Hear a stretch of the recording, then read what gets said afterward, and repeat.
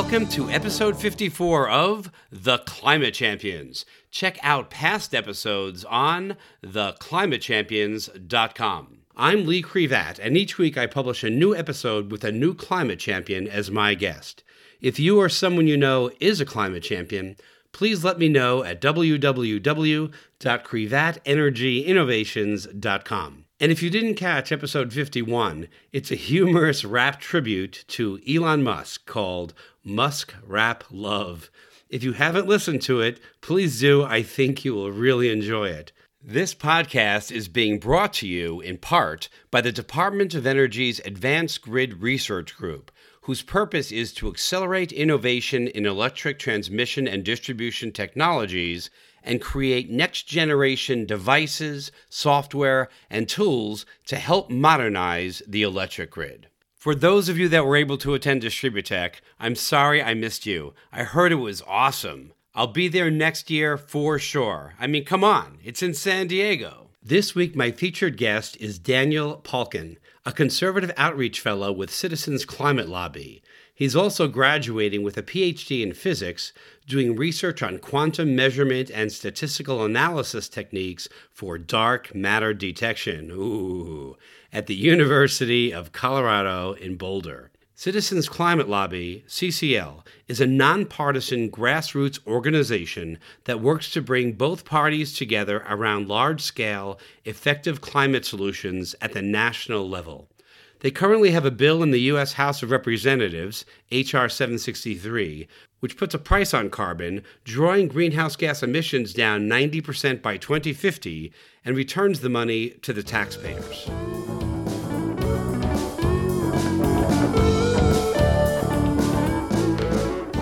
Welcome to the Climate Champions. I'm Lee Crevat, and I'm talking to Daniel Palken. He's a conservative outreach fellow at Citizens Climate Lobby. He's also getting his PhD in physics, specifically dark matter, this summer at the University of Colorado, Boulder. Daniel, welcome to the Climate Champions. Thank you so much, Lee. Really glad to be on. Awesome. What was the motivating moment that made you want to do something about climate change?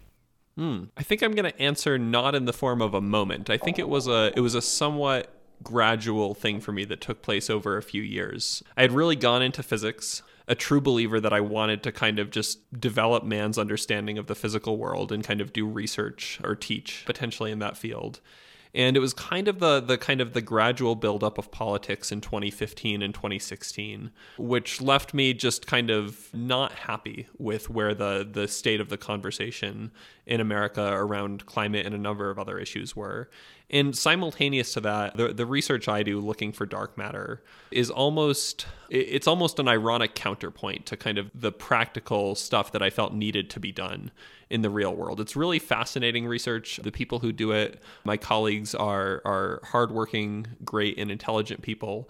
But I felt that I was working very hard to solve a problem that I couldn't see the payoff of. I would love to live in a world where our biggest problem is that we don't know what constitutes the dark matter that kind of floats around in between galaxies. But I figured a better way to achieve that goal would be to work to create the world where that is one of our bigger problems. And so over time, I joined the Citizens Climate Lobby, and it was, I guess, the moment, if I had to maybe put my finger on one, was just kind of that first meeting I went to and realizing that this was not what I imagined it to be. It wasn't people kind of sitting around and being despondent. It was a ton of people who were action-oriented, who came from all different fields. You had scientists like myself, you had economy-oriented people, you had just kind of everyday citizens who felt it was their civic duty. And it was that first meeting and the ones that followed that showed me that there was a way to act on this issue that was in concert with all the things I believed to be good about America and that I held as ideals. And I kind of never looked back. Your title is Conservative Outreach Fellow, and my understanding is that CCL, Citizens Climate Lobby, is a combination of conservative and liberal. That's right. And that's a little bit unique, not entirely unique these days, which is good in the climate space. But traditionally, we think of the climate space as being further left. There's a lot of a lot of reason to believe that that is not going to be sufficient as a way forward. Just on general principle, you always want as much broad agreement as you can when dealing with kind of civilizationally threatening issues like climate change. But more pertinent, there was a study that came out recently that looked at kind of all of the major legislation that was passed in the United States between the late 1970s and sometime in the 2000s. And what they found pretty convincingly was that there was almost no legislation. We're talking like of the several hundred largest bills, some modest single-digit number of them had kind of been gotten through Congress without significant bipartisan support, actually majority buy-in from the minority party. And so there's this growing view in the climate movement that first of all, it's really necessary to get buy-in from both sides of the aisle on whatever policy America adopts. But second of all, this is part of the work I do. There's real reason for optimism here, but we shouldn't let our optimism get out in front of us. There's a lot of work to do in creating a space where particularly conservatives feel empowered to engage on climate change as an issue which is kind of maximally aligned with conservative values. To me, it might be the case that you can push through with just one party a bill or a movement for the country, but it's not going to last very long if every time the other party gets in power, they change the rules of the game. So I really think when something is this important, no matter who you are, we want you to be engaged in helping to fight and win this challenge, really to the world, not to a specific country. Yeah, I mean, this is honestly best viewed as a common threat that all of us face. The U.S. historically has responded well when we've been faced by a common external threat. And this is no exception from that. Maybe the only exception is that the threat isn't coming in a specific way from one other hostile foreign actor. It's coming from the way we produce our energy. And it's a threat that there's a tremendous opportunity in the ability of us to combat it. There's an opportunity for us to establish ourselves even more so than in the past as leaders of a world that champions freedom and the ability of individuals to keep living in the style that they've become accustomed to.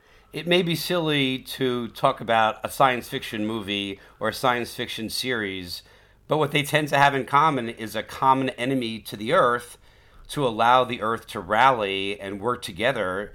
Number one, to achieve some kind of peace and to achieve a rallying call that everybody can get behind and move as one species. But so far, we haven't really done that here. Yeah, if you look to the people who would have the most expertise in that framing, the military, for example, the U.S. military, they're quite hawkish on climate. The way they talk about it, and this is just not a fact on the ground that has gotten to kind of most Americans outside of the kind of climate movement, but the military is quite open with their belief in man-made climate change. And they call it a threat multiplier, which is to say that if you have an already unstable region where people are in conflict over resources or for whatever reason, and then you just dial up the screws in a world where things are hotter or there's more drought, that's a security concern for America because America has a presence in a lot of the world. And for a lot of the world to be that much more unstable in such a broad and general and pervasive way is something that is concerning. In the last lobby trip I took to Washington, D.C., I had one of my friends who's a veteran in some lobby meetings that I was in, and he was able to speak from experience to conservative congressional offices about where his concern was coming from. And it's that type of stakeholder and that type of constituent, which is one essential voice among many on the conservative side of the conversation, pulling us towards climate solutions. Can you talk about personal reasons that have caused you to be engaged or more engaged? Yeah. First and foremost, I'm a young person. I'm still in my 20s. I'm getting my PhD. I have a long, hopefully, life and career ahead of me. And looking at that not just through the lens of my own life, but if I choose to have kids and they choose to have kids, I don't have to go many generations to start reaching the point where the scientists say everybody, even in my neck of the woods, in a relatively well-resourced country like the United States, will need to kind of elevate climate as an immediate concern to near the top of their list. So I'm not saying that I'm doing this out of self-interest, but kind of the empathy-driven, I can imagine the effects of this happening to me just in a simple human way, gives this issue a sense of urgency and imminence that I think if I had to try to wrap my head around, well, this is going to be an issue for 15 generations from now or something, maybe I'd be able to do it, but it'd be a lot harder. part of what you do in your role is convince people that don't necessarily believe in the science or believe in the data that they need to and that it's important. How do you make that argument? I think the first thing to do is not to talk about the science or the data. And it pains me to say that as a scientist and as a person who has taken a look at the data in what capacity I can. I'm not a climate scientist, but found it to be compelling and just in its own way, a triumph of science to have figured so much of this out. And I think your previous guest, who was also part of CCL's conservative caucus and a physicist that you had on this podcast, Larry Peranich, I think he maybe talked about this. There was a study that came out a year or two ago that showed that people aren't convinced by studies and by data. And my first response to that was, well, that doesn't seem convincing. And then I was like, oh, wait. So I think the moral here is that going to people with data and going to people with numbers for something that's as complex and hard to understand as climate in particular, maybe for a smaller or more isolated problem, this applies less, is not the right approach. The right approach is creating a culture where the messengers that people have on this issue who are spreading a pro-climate action message are trusted messengers. And there's not an easy way to do that. There's not a magical way to become a trusted messenger for someone. It involves connecting with them personally or through service or through in some way demonstrating and having them demonstrate back to you that you have shared values, and then starting to have the conversation. And there still might be disagreement, but a lot of it is talking to the people who you know who might disagree with you and coming at it in a respectful and compassionate way and not falling into the usual political traps we set for ourselves of berating people or treating skepticism as ill-motivated or anything like that. What does that approach look like for you personally? So I speak to my own life and personal experience as a scientist. This is not an approach that works for everyone because not everyone is a scientist. But I have a unique vantage point, having for the past 5+ years done scientific research, published in many of the same peer-reviewed journals that climate scientists publish in. I've developed in that time a perspective about how the scientific process is practiced and generated, and I've seen the human failings in it, and I've seen it's relatively good relative to other forms of inquiry ability to correct for that. Now we're getting a little close to talking maybe about something proximate to the science, so I pull back from it and talk about my respect for my colleagues, which comes from a very genuine place. The people I work with in physics are scrupulous. They look very hard at a problem. They're not quick to make a claim that they're not sure of. And they're just overall good and decent people who are skeptical people who aren't quick to be self-deceived or anything like that. And I say in my own head, because this is the argument that convinces me. I like to look at numbers and see things myself. I'm somewhat skeptical in that sense before I make an evaluation. The argument that really convinces me on this is, well, the climate scientists down the hall, they're kind of from the same grad student cohorts and the same postdoc cohorts that myself and my colleagues come from. And it's just, as a thought experiment, it's ludicrous to imagine that myself and the scientists who I work with, very careful and scrupulous and trying to do our best by our profession and our work, somehow have kind of split off from a group of people who are just like us, who are all kind of in on some conspiracy or all self-deceived or all victims of some sort of groupthink. I think science is not a flawless field that gets things wrong. Science, in a sense, shouldn't be treated as final with a capital F, but it's good enough, and it's for the type of problem like diagnosing climate change. The personal knowledge I have of the people and the type of people who engage in that work is, I think, actually more convincing to me than even the data that I have been able to look at in a cursory way, evaluate as somebody with an adjacent scientific knowledge. Does that make sense? It does make sense, and I think it will be even more clear after you talk about what CCL does and what you do for them specifically. Okay. I think we've mentioned the bipartisan part, but more broadly, Citizens Climate Lobby, or CCL, we're a nonpartisan, nonprofit grassroots organization, which is devoted to empowering the citizens of our democracy to know how to best exercise their political power. In our case, for the specific goal of advancing bipartisan legislation that meaningfully addresses climate change. So we were founded in the late aughts, and we've been around for a bit over 10 years now. Our founder actually tragically just passed away the last week, but he was a fascinating and amazing man. His name was Marshall Saunders. His background story is he did microfinance. He was a philanthropist in the third world and came to realize that a lot of the good he was trying to do and was doing was going to be jeopardized or even undone by a changing climate, which would impact the third world first and foremost, and decided to switch some of his focus to an organization that is international, but mostly right now in the US and Canada, and capable of building broad consensus to address climate. So from the early days, that was how CCL was founded. I wasn't there at the time in CCL, but there was, I guess a little wandering in the desert phase when it wasn't clear exactly what policy was the right policy for the organization to support. But somewhere along the line, they were sold on a policy which is called carbon fee and dividend, essentially.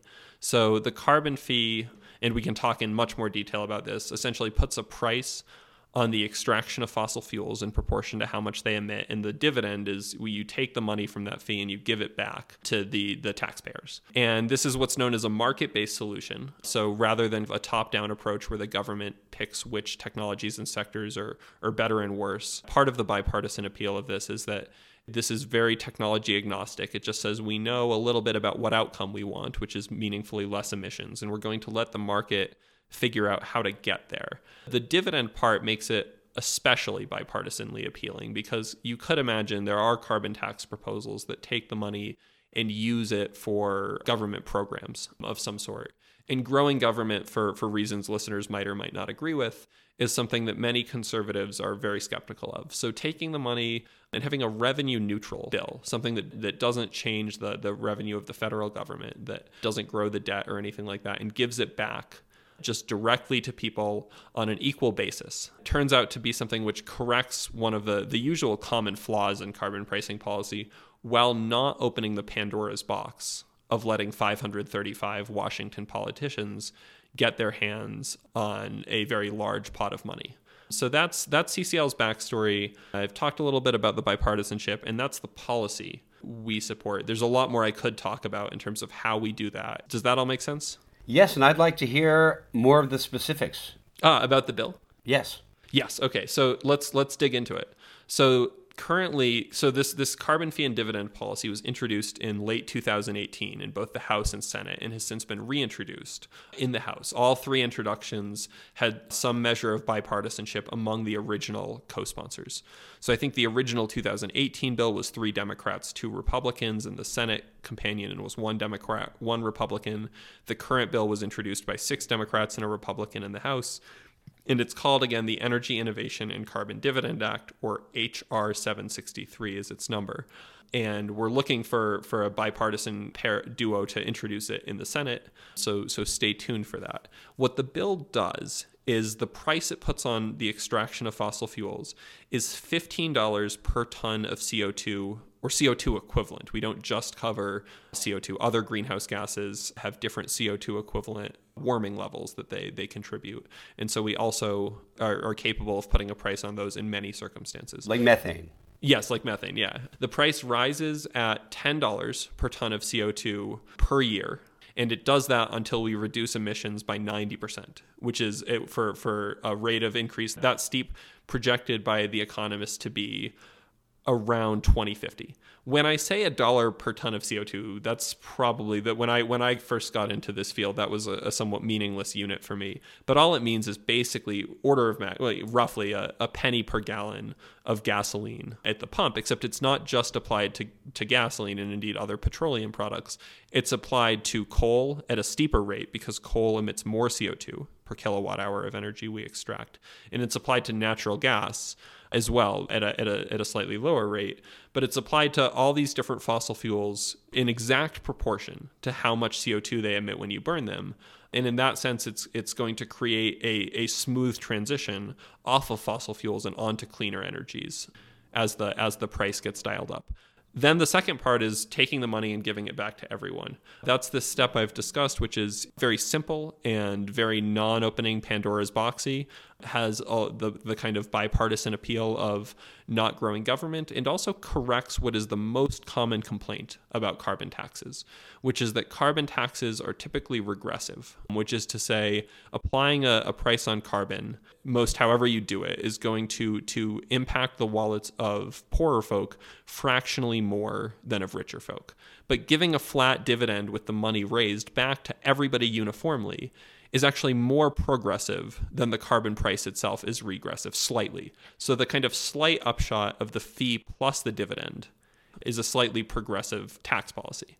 But it's not generically so. So if you're a billionaire who wants to live in your solar-powered igloo and doesn't fly your private jet too much, you can make $50 off this policy just like the next guy. So it's truly kind of merit-based in terms of how much pollution your actions contribute. And so it kind of creates a financial incentive, not only for individuals, actually mostly for companies and for larger entities, to find ways to get onto cleaner energies.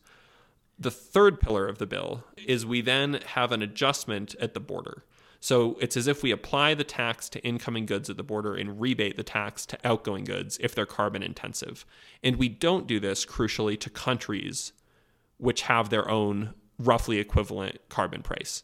So if you're trading with us and you don't have a carbon price, your companies are giving United States citizens lots of money, and you as a country are incentivized to put your own price on carbon to ensure that that doesn't happen and to keep the money for yourself. And so this is viewed by many former secretaries of state like James Baker and George Shultz, who are under George H.W. Bush and Reagan, and by Democratic economists and leaders as well, as one of the most compelling mechanisms we can think of to peacefully facilitate a global transition off of CO2. Well, I really like the dividends. I love the import-export because it really does give the United States a way to affect others. I'm a little bit concerned with the fee part because it seems to increase slowly, and it seems to me that the issue we're facing has become more urgent. I would not say the increase is slow. So I guess the question is slow relative to what? I think the relative benchmarks here are what is politically achievable and the scope of the problem. And on both counts, I think our bill is a fairly aggressive one. On the count of what has been politically considered and what other bills are on the table, most bills increase by a fractional amount. And when you start them low, that fractional amount is often a very slow increase. So there's a policy that might get introduced as a bill, which is $40 per ton start, but a 5% increase per year, and that amounts to $2. Our $10 rate of increase, putting a dollar amount on the rate of increase, is actually just a quick and dirty way to get the bill to kind of go up quite rapidly. And then as for kind of are we reducing emissions commensurate with the problem, well, the IPCC 1.5 report gave a recommended range of carbon prices, which are quite aggressive. And ours reaches, in a relatively short time scale, the lower end of that and gets us about 90% off of carbon, at least in the energy and power producing sectors, which is where most of our carbon pollution comes from, by mid-century. So it gets us about 90% of the way to kind of the IPCC prescription in its more aggressive 1.5 degree report. So it's probably not everything we need to do, but people in CCL say it's a very good first step, and it leaves the debate open after that for more policy, certainly. One of the reasons I appreciate it very much is because it's bipartisan. And if you can get both parties to agree what they are saying inherently in approving it and voting for it, is that this is a real threat that we need to do something about. And that's something that we haven't really had, at least in a visible way, to the American public. Yeah. I don't want to overstate how optimistic we should be. There is a lot of work to do. And if listeners want to help with that work, joining the Citizens Climate Lobby, we have like 550 chapters, mostly again in the US and Canada. That's a good way to help doing the work. So the problem is very much in our hands to deal with. But right now we have that one Republican co-sponsor. There are other Republicans that have either co-sponsored previous versions or Co-sponsors is just a lower bound on how many would vote for your bill. But we certainly need to get more. And actually, we're having a lobby day. One thing I'm eager to talk about is we're having a conservative lobby day where almost 100, about 80 of our right of center, so Republican, Libertarian, some independents, are going to Washington, D.C. And on February 4th, we're going to have meetings set up and we're going to go in to as many Republican offices as we can. And we're going to talk to them about the bill. And the important thing, this is our first, CCL always has done lobby days. This is kind of the beating heart of our strategy is getting constituents from in district into meetings with offices. But the idea, our conservative caucus, we call it, has grown large enough that we're really at a point where we can convene conservatives who are climate friendly from across the country, kind of have a day for everyone to meet up in DC, and then have a day where we all do this together, and sending exclusively people who are aligned to, at least to a large degree, with whatever politician's office they're going into, be the messengers to those politicians, we have found makes a real difference in how we're received and how the conversations go. Can you talk about your prior background? It sounds like you're doing a lot of work lobbying. Was that something you've ever done before? So actually, the answer here, which I hope is an encouraging one for listeners, is that I wasn't. All that I know I learned from CCL in this respect. When I first joined, I didn't even really have a good idea of what lobbying was. I mean, I assumed into a large degree it is something that professional paid people do. The idea of a citizen lobbyist, kind of combining the role of citizen, but taking it upon yourself to kind of be very active in that right to petition our government part of the Constitution and going into congressional offices, is a skill which is amazing to develop. And I think this is true no matter where you are on the political spectrum. If you value our democracy and you value America, being able to be a part of government, even without devoting your life or career to it necessarily, is maybe best done by getting the trainings like the one CCL gives on how to go into lobby meetings, how to approach them, how to prepare for them, what we think best practices are. And so we have a climate advocate training that we put our new volunteers through. And that gets you ready to go in the door.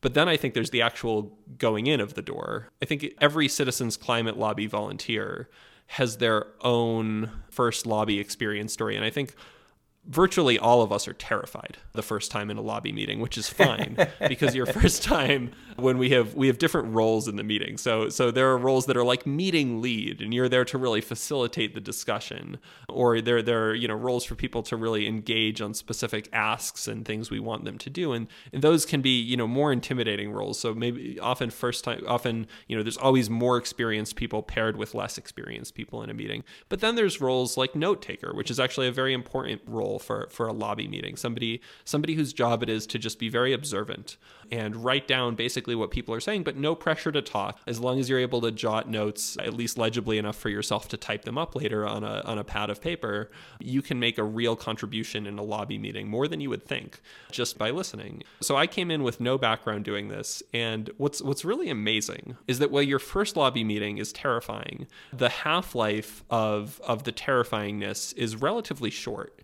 By the time you're in your second, third, 10th lobby meeting with congressional staff, you start to be much more comfortable with them. You're still very respectful of the office and of the opportunity to get to talk to them. But at the same time, that saying, which is popular in America, which is that they really do work for us. It's taxpayer dollars and the government is here to serve the people. And there's a mutual relationship to be had between constituents especially and the people that they elected. It's an empowering and gratifying thing to be in those meetings. And it's something that, at least in my case and in the case of the people I know, Citizens Climate Lobby has kind of been able to build up from scratch in us. And I'm very grateful for that. It sounds like you've really learned to be a lobbyist. Can you talk about setbacks that you've had doing it? Yeah, so I think I'll interpret your question to mean setbacks and challenges more broadly, like genuine challenges that we face in this bipartisan climate space. We are fighting an uphill battle. America has many problems right now, and none of those problems are people have too generous an attitude towards each other or people are too eager for bipartisan cooperation. We think that under the surface, there's a lot of that desire, but kind of on the surface, the default mode of our politics has sadly become very nasty. One challenge we face is making the case to people, both potential new volunteers, as well as congressional offices and other stakeholders and community leaders, that what we're trying to sell is something that has real efficacy to it, something that that doesn't just sound good, but that actually works. And we can talk about, but this now would deviate totally in the opposite direction from the question you asked, what kind of the achievements we have that are benchmarks of the success of our framing and our method. Well, that's the next question that's coming up. But I would say broadly that you do meet, I don't want to sugarcoat it. You meet people when trying to talk about climate in kind of our current political landscape who are going to think that you're not representing their interests or you have some other motive in doing this, and they will not always be nice to you. And I've experienced a few unpleasant encounters with people, and I've always tried within myself to deal with them respectfully, to always remember that I have a lot of political beliefs and I'm probably getting a good fraction of them just wrong, and I would probably disagree with someone who even told me the right answer to my face. And in the climate case, I think we're on the right side of this, advocating for what is a solution that can really work, but it doesn't mean, and I know I'm not being hyper specific here just because I don't want to get into like, I had a conversation that this was said and then this was said and then this was said, but a lot of in the general form of an answer, a lot of the setbacks you can face on climate in general, and then in particular when trying to build such broad coalitions, essentially lie in trying to have a message that works across what is a very divided political spectrum at once. Okay, you wanted to talk about when there has been success, and I want to hear about that. So can you talk about success that CCL has had, but also success that you personally have had? I can even expand that to just talk about other indicators of success that are kind of in the bipartisan climate space. So maybe even 3 categories. There you go. But kind of success that CCL has had, there's a lot of examples to pull from. One that I find compelling and that has a kind of cautionary tale twist at the end is the story of our engagement with Mia Love. So Mia Love was a Republican congresswoman from Utah. I think she bears the distinction of being the first African American Republican congresswoman ever in the United States. And she was part of the Tea Party wave that came in and was not seen by anyone at first as a natural ally of the climate movement. She ran with rhetoric opposed to that. And CCL volunteers met with her and kind of formed a connection with her, and Mia Love came out of this process a strong ally of CCL's, and she has some quotes which really resonate with me. She has one which goes something like, "Citizens Climate Lobby came to me and said, we have a problem and we're hoping you can help solve the problem," instead of saying you're the problem. And that approach not only changed my mind about what I should be doing, but changed my heart about where I was on this.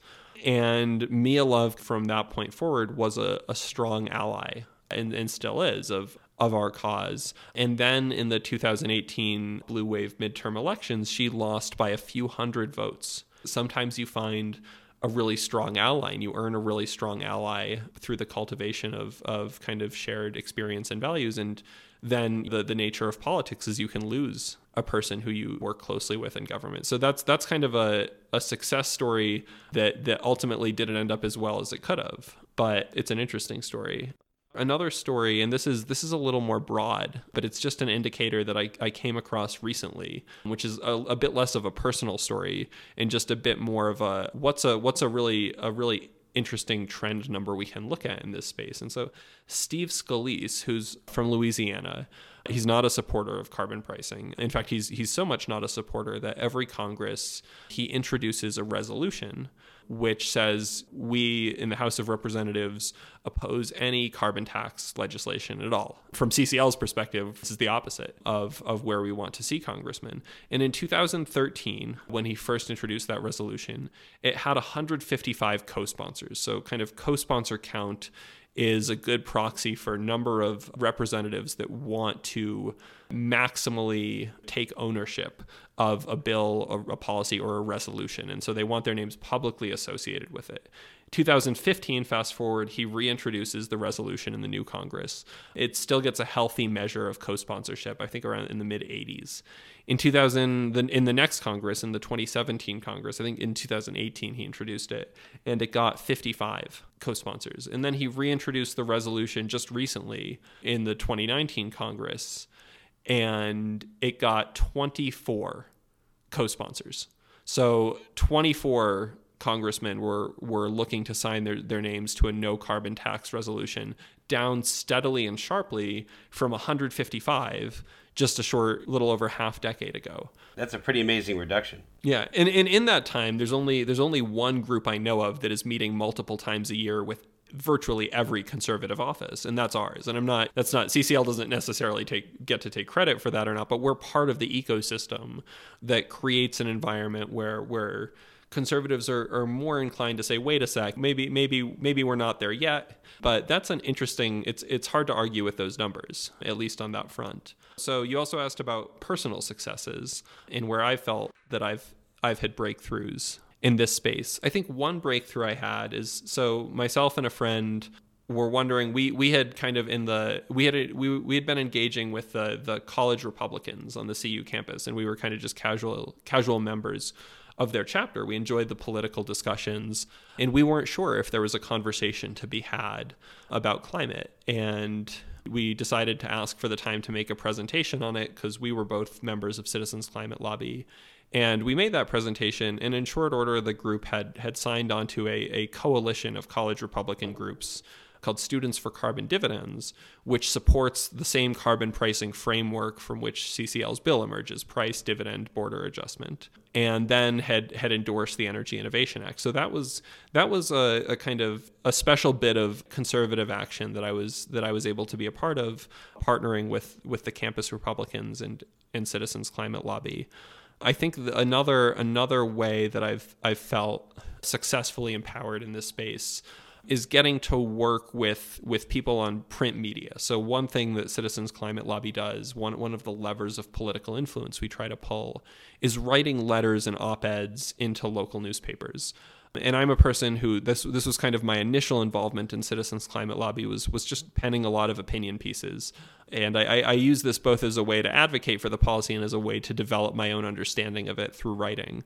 And I became a person that a lot of other people would ask for edits or advice on, and getting to see a lot of those people get their first publications and feel the kind of same delight that I did when I got my first publication in a local or not so local paper has been a very special and empowering thing, because it's taking volunteers from kind of the first level of engagement to the second.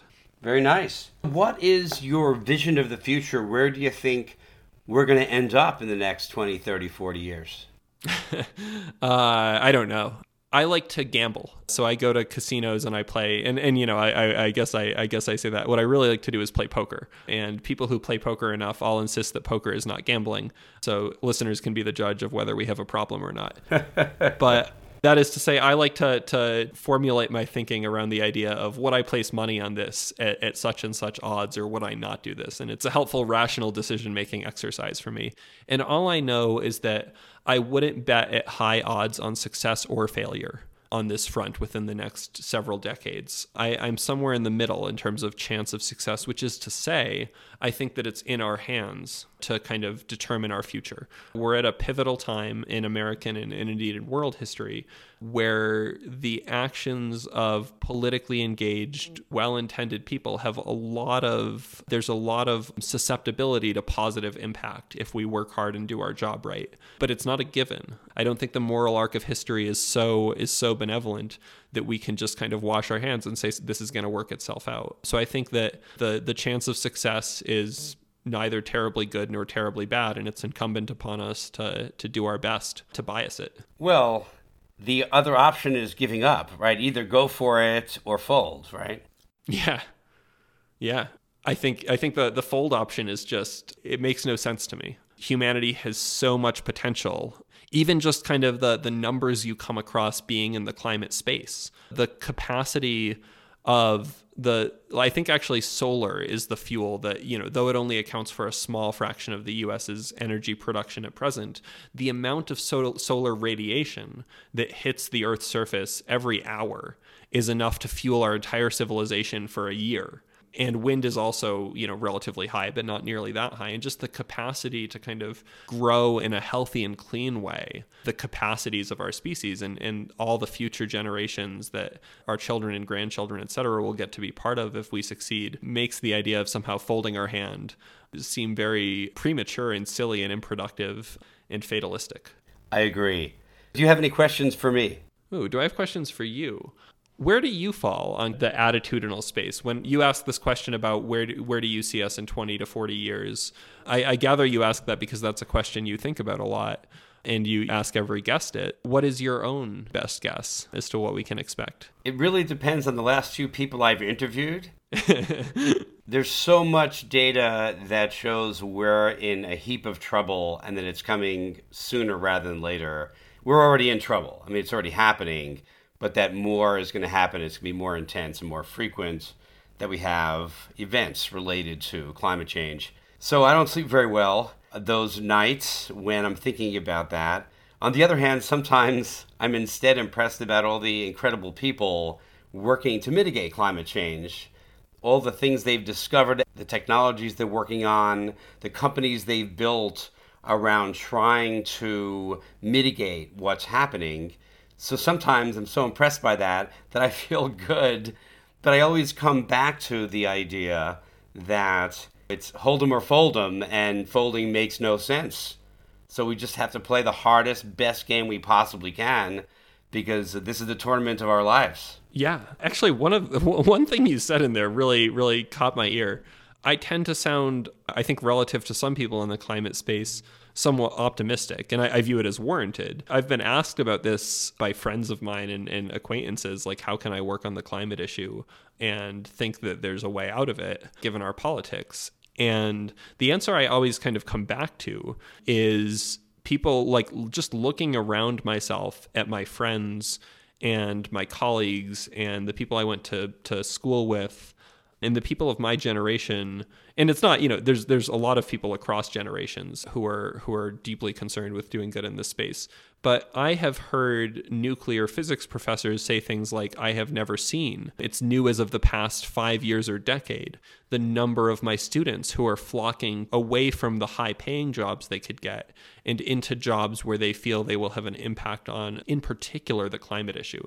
And I have myself just like looking at the people who are in their 20s and early 30s that I work closely with in Citizens Climate Lobby, and how they orient themselves in their priorities and their careers and their service around this. It's like, thank God you're here. You're just in time. We have a big problem. And a lot of I think there's a lot of hope, not just because the younger generation cares about the issue, but because there's just a lot of technically competent people throwing themselves at it. And I'm not just by any means talking about the policy or politics of it. There's a host of people throwing themselves at it from the technology side, and scientists, my colleagues who believe that the best way to approach this, that perhaps they're correct, is to invent the next thing or facilitate the development of technologies that will make it easier to transition. And yeah, just the kind of sheer scope of people and who they are and how they're approaching it, that are throwing themselves at the climate issue. It's not like we're in this alone, and it's not like our numbers are small or that we're incompetent. Most people inherently want to make an impact with their lives. They just don't want it to be about just money or just climbing a ladder. They want to do something important.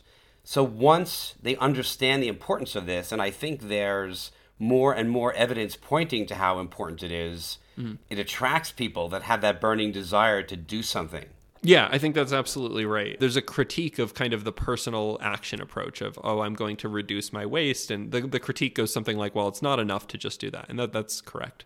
Well, if you like, reducing your personal impact, you will love working to improve our politics and our policy as a nation around climate. I think it's great to give people a vehicle so that they can participate, even if they don't understand the issue very much, or they don't have a plan of their own about what to do about it. you're providing that for them. Yeah, that's absolutely right. I mean, being an organization, I think part of the genius of the people, the founder and the chief executive of Citizens Climate Lobby, is they found a way to set up an organization where the values and the goals and the kind of respectful bipartisan approach was the bedrock, and where large numbers of volunteers had the autonomy to approach the issue and do things the way they wanted. So within CCL, you have chapters that are more conservative on the spectrum and more liberal, and different chapters function differently. And at the end of the day, we all come together, usually in Washington, to talk to our congressmen and tailor our message and approach to the offices we're in, and build the relationships that over time we hope will pay off in the form of a meaningful part of the solution to the climate problem. Is there anything else that you want to say that we haven't covered? Not much, just that obviously I encourage listeners to check us out. Like I said, we have chapters most everywhere, especially for listeners in the US. And you can go to cclusa.org.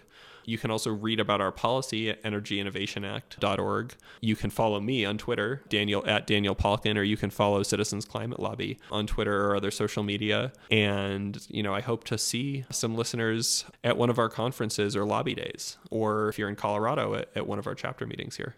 And you have a lobby day coming up. Yep, we have the February conservative one coming up, so wish us luck. Good luck. And with that, thank you. I'm going to wrap this up. I'm going to wrap it up with a rap. Daniel felt the impact of climate was bigger and fatter. It's not that dark matter didn't matter. If you want someone to say see you later, boggle their mind up with a lot of data. Daniel told a story about Mia Love. And how the climate solutions we want aren't going to come from above, but need to come from us. I don't know. I got more, man. Daniel told a bittersweet story of an ally CCL worked with called Mia Love. If you really want your message to have a lot of thrust, make sure your messenger has earned a lot of trust. When you start talking about climate change, some people might start balking, but maybe not if they're talking to Daniel Palken. If you want a real impactful hobby, CCL will teach you how to lobby. If you want to bring climate change to an end, try a market-based fee and dividend. Another idea that you're trying to court is to put a cool kind of tax on import-export. I'm still going. This is incredible. I'm still going. Oh, keep going, please, yeah. An anti-carbon tax politician had 155 co-sponsor count, but now it's down to 24, a continuing lowering amount. Okay, I'm done. That's absolutely fantastic. I've never had anybody make a rap out of my climate advocacy before. So this is a first, but hopefully not a last.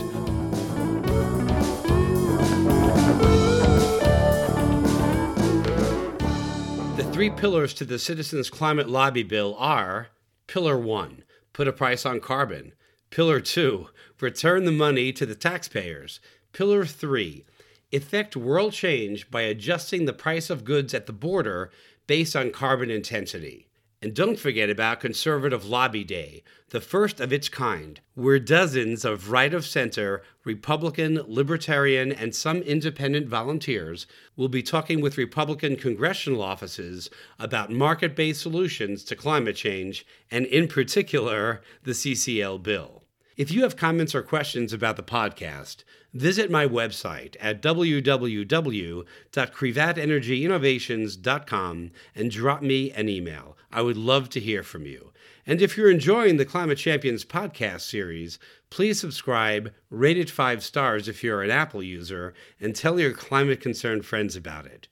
And if you're in San Diego and want to trade your concern about climate change for a few hours of some great laughs, most weekends I'm doing improv comedy at either the Old Town Improv Company or Finest City Improv, or both. Contact me to confirm specific show dates. And if you want to release from some of life's stress or to improve your speaking skills, consider taking an improv workshop at an improv club in your town. I'm excited by Daniel's passion and dedication to making a difference, putting climate change mitigation above his dark matter research.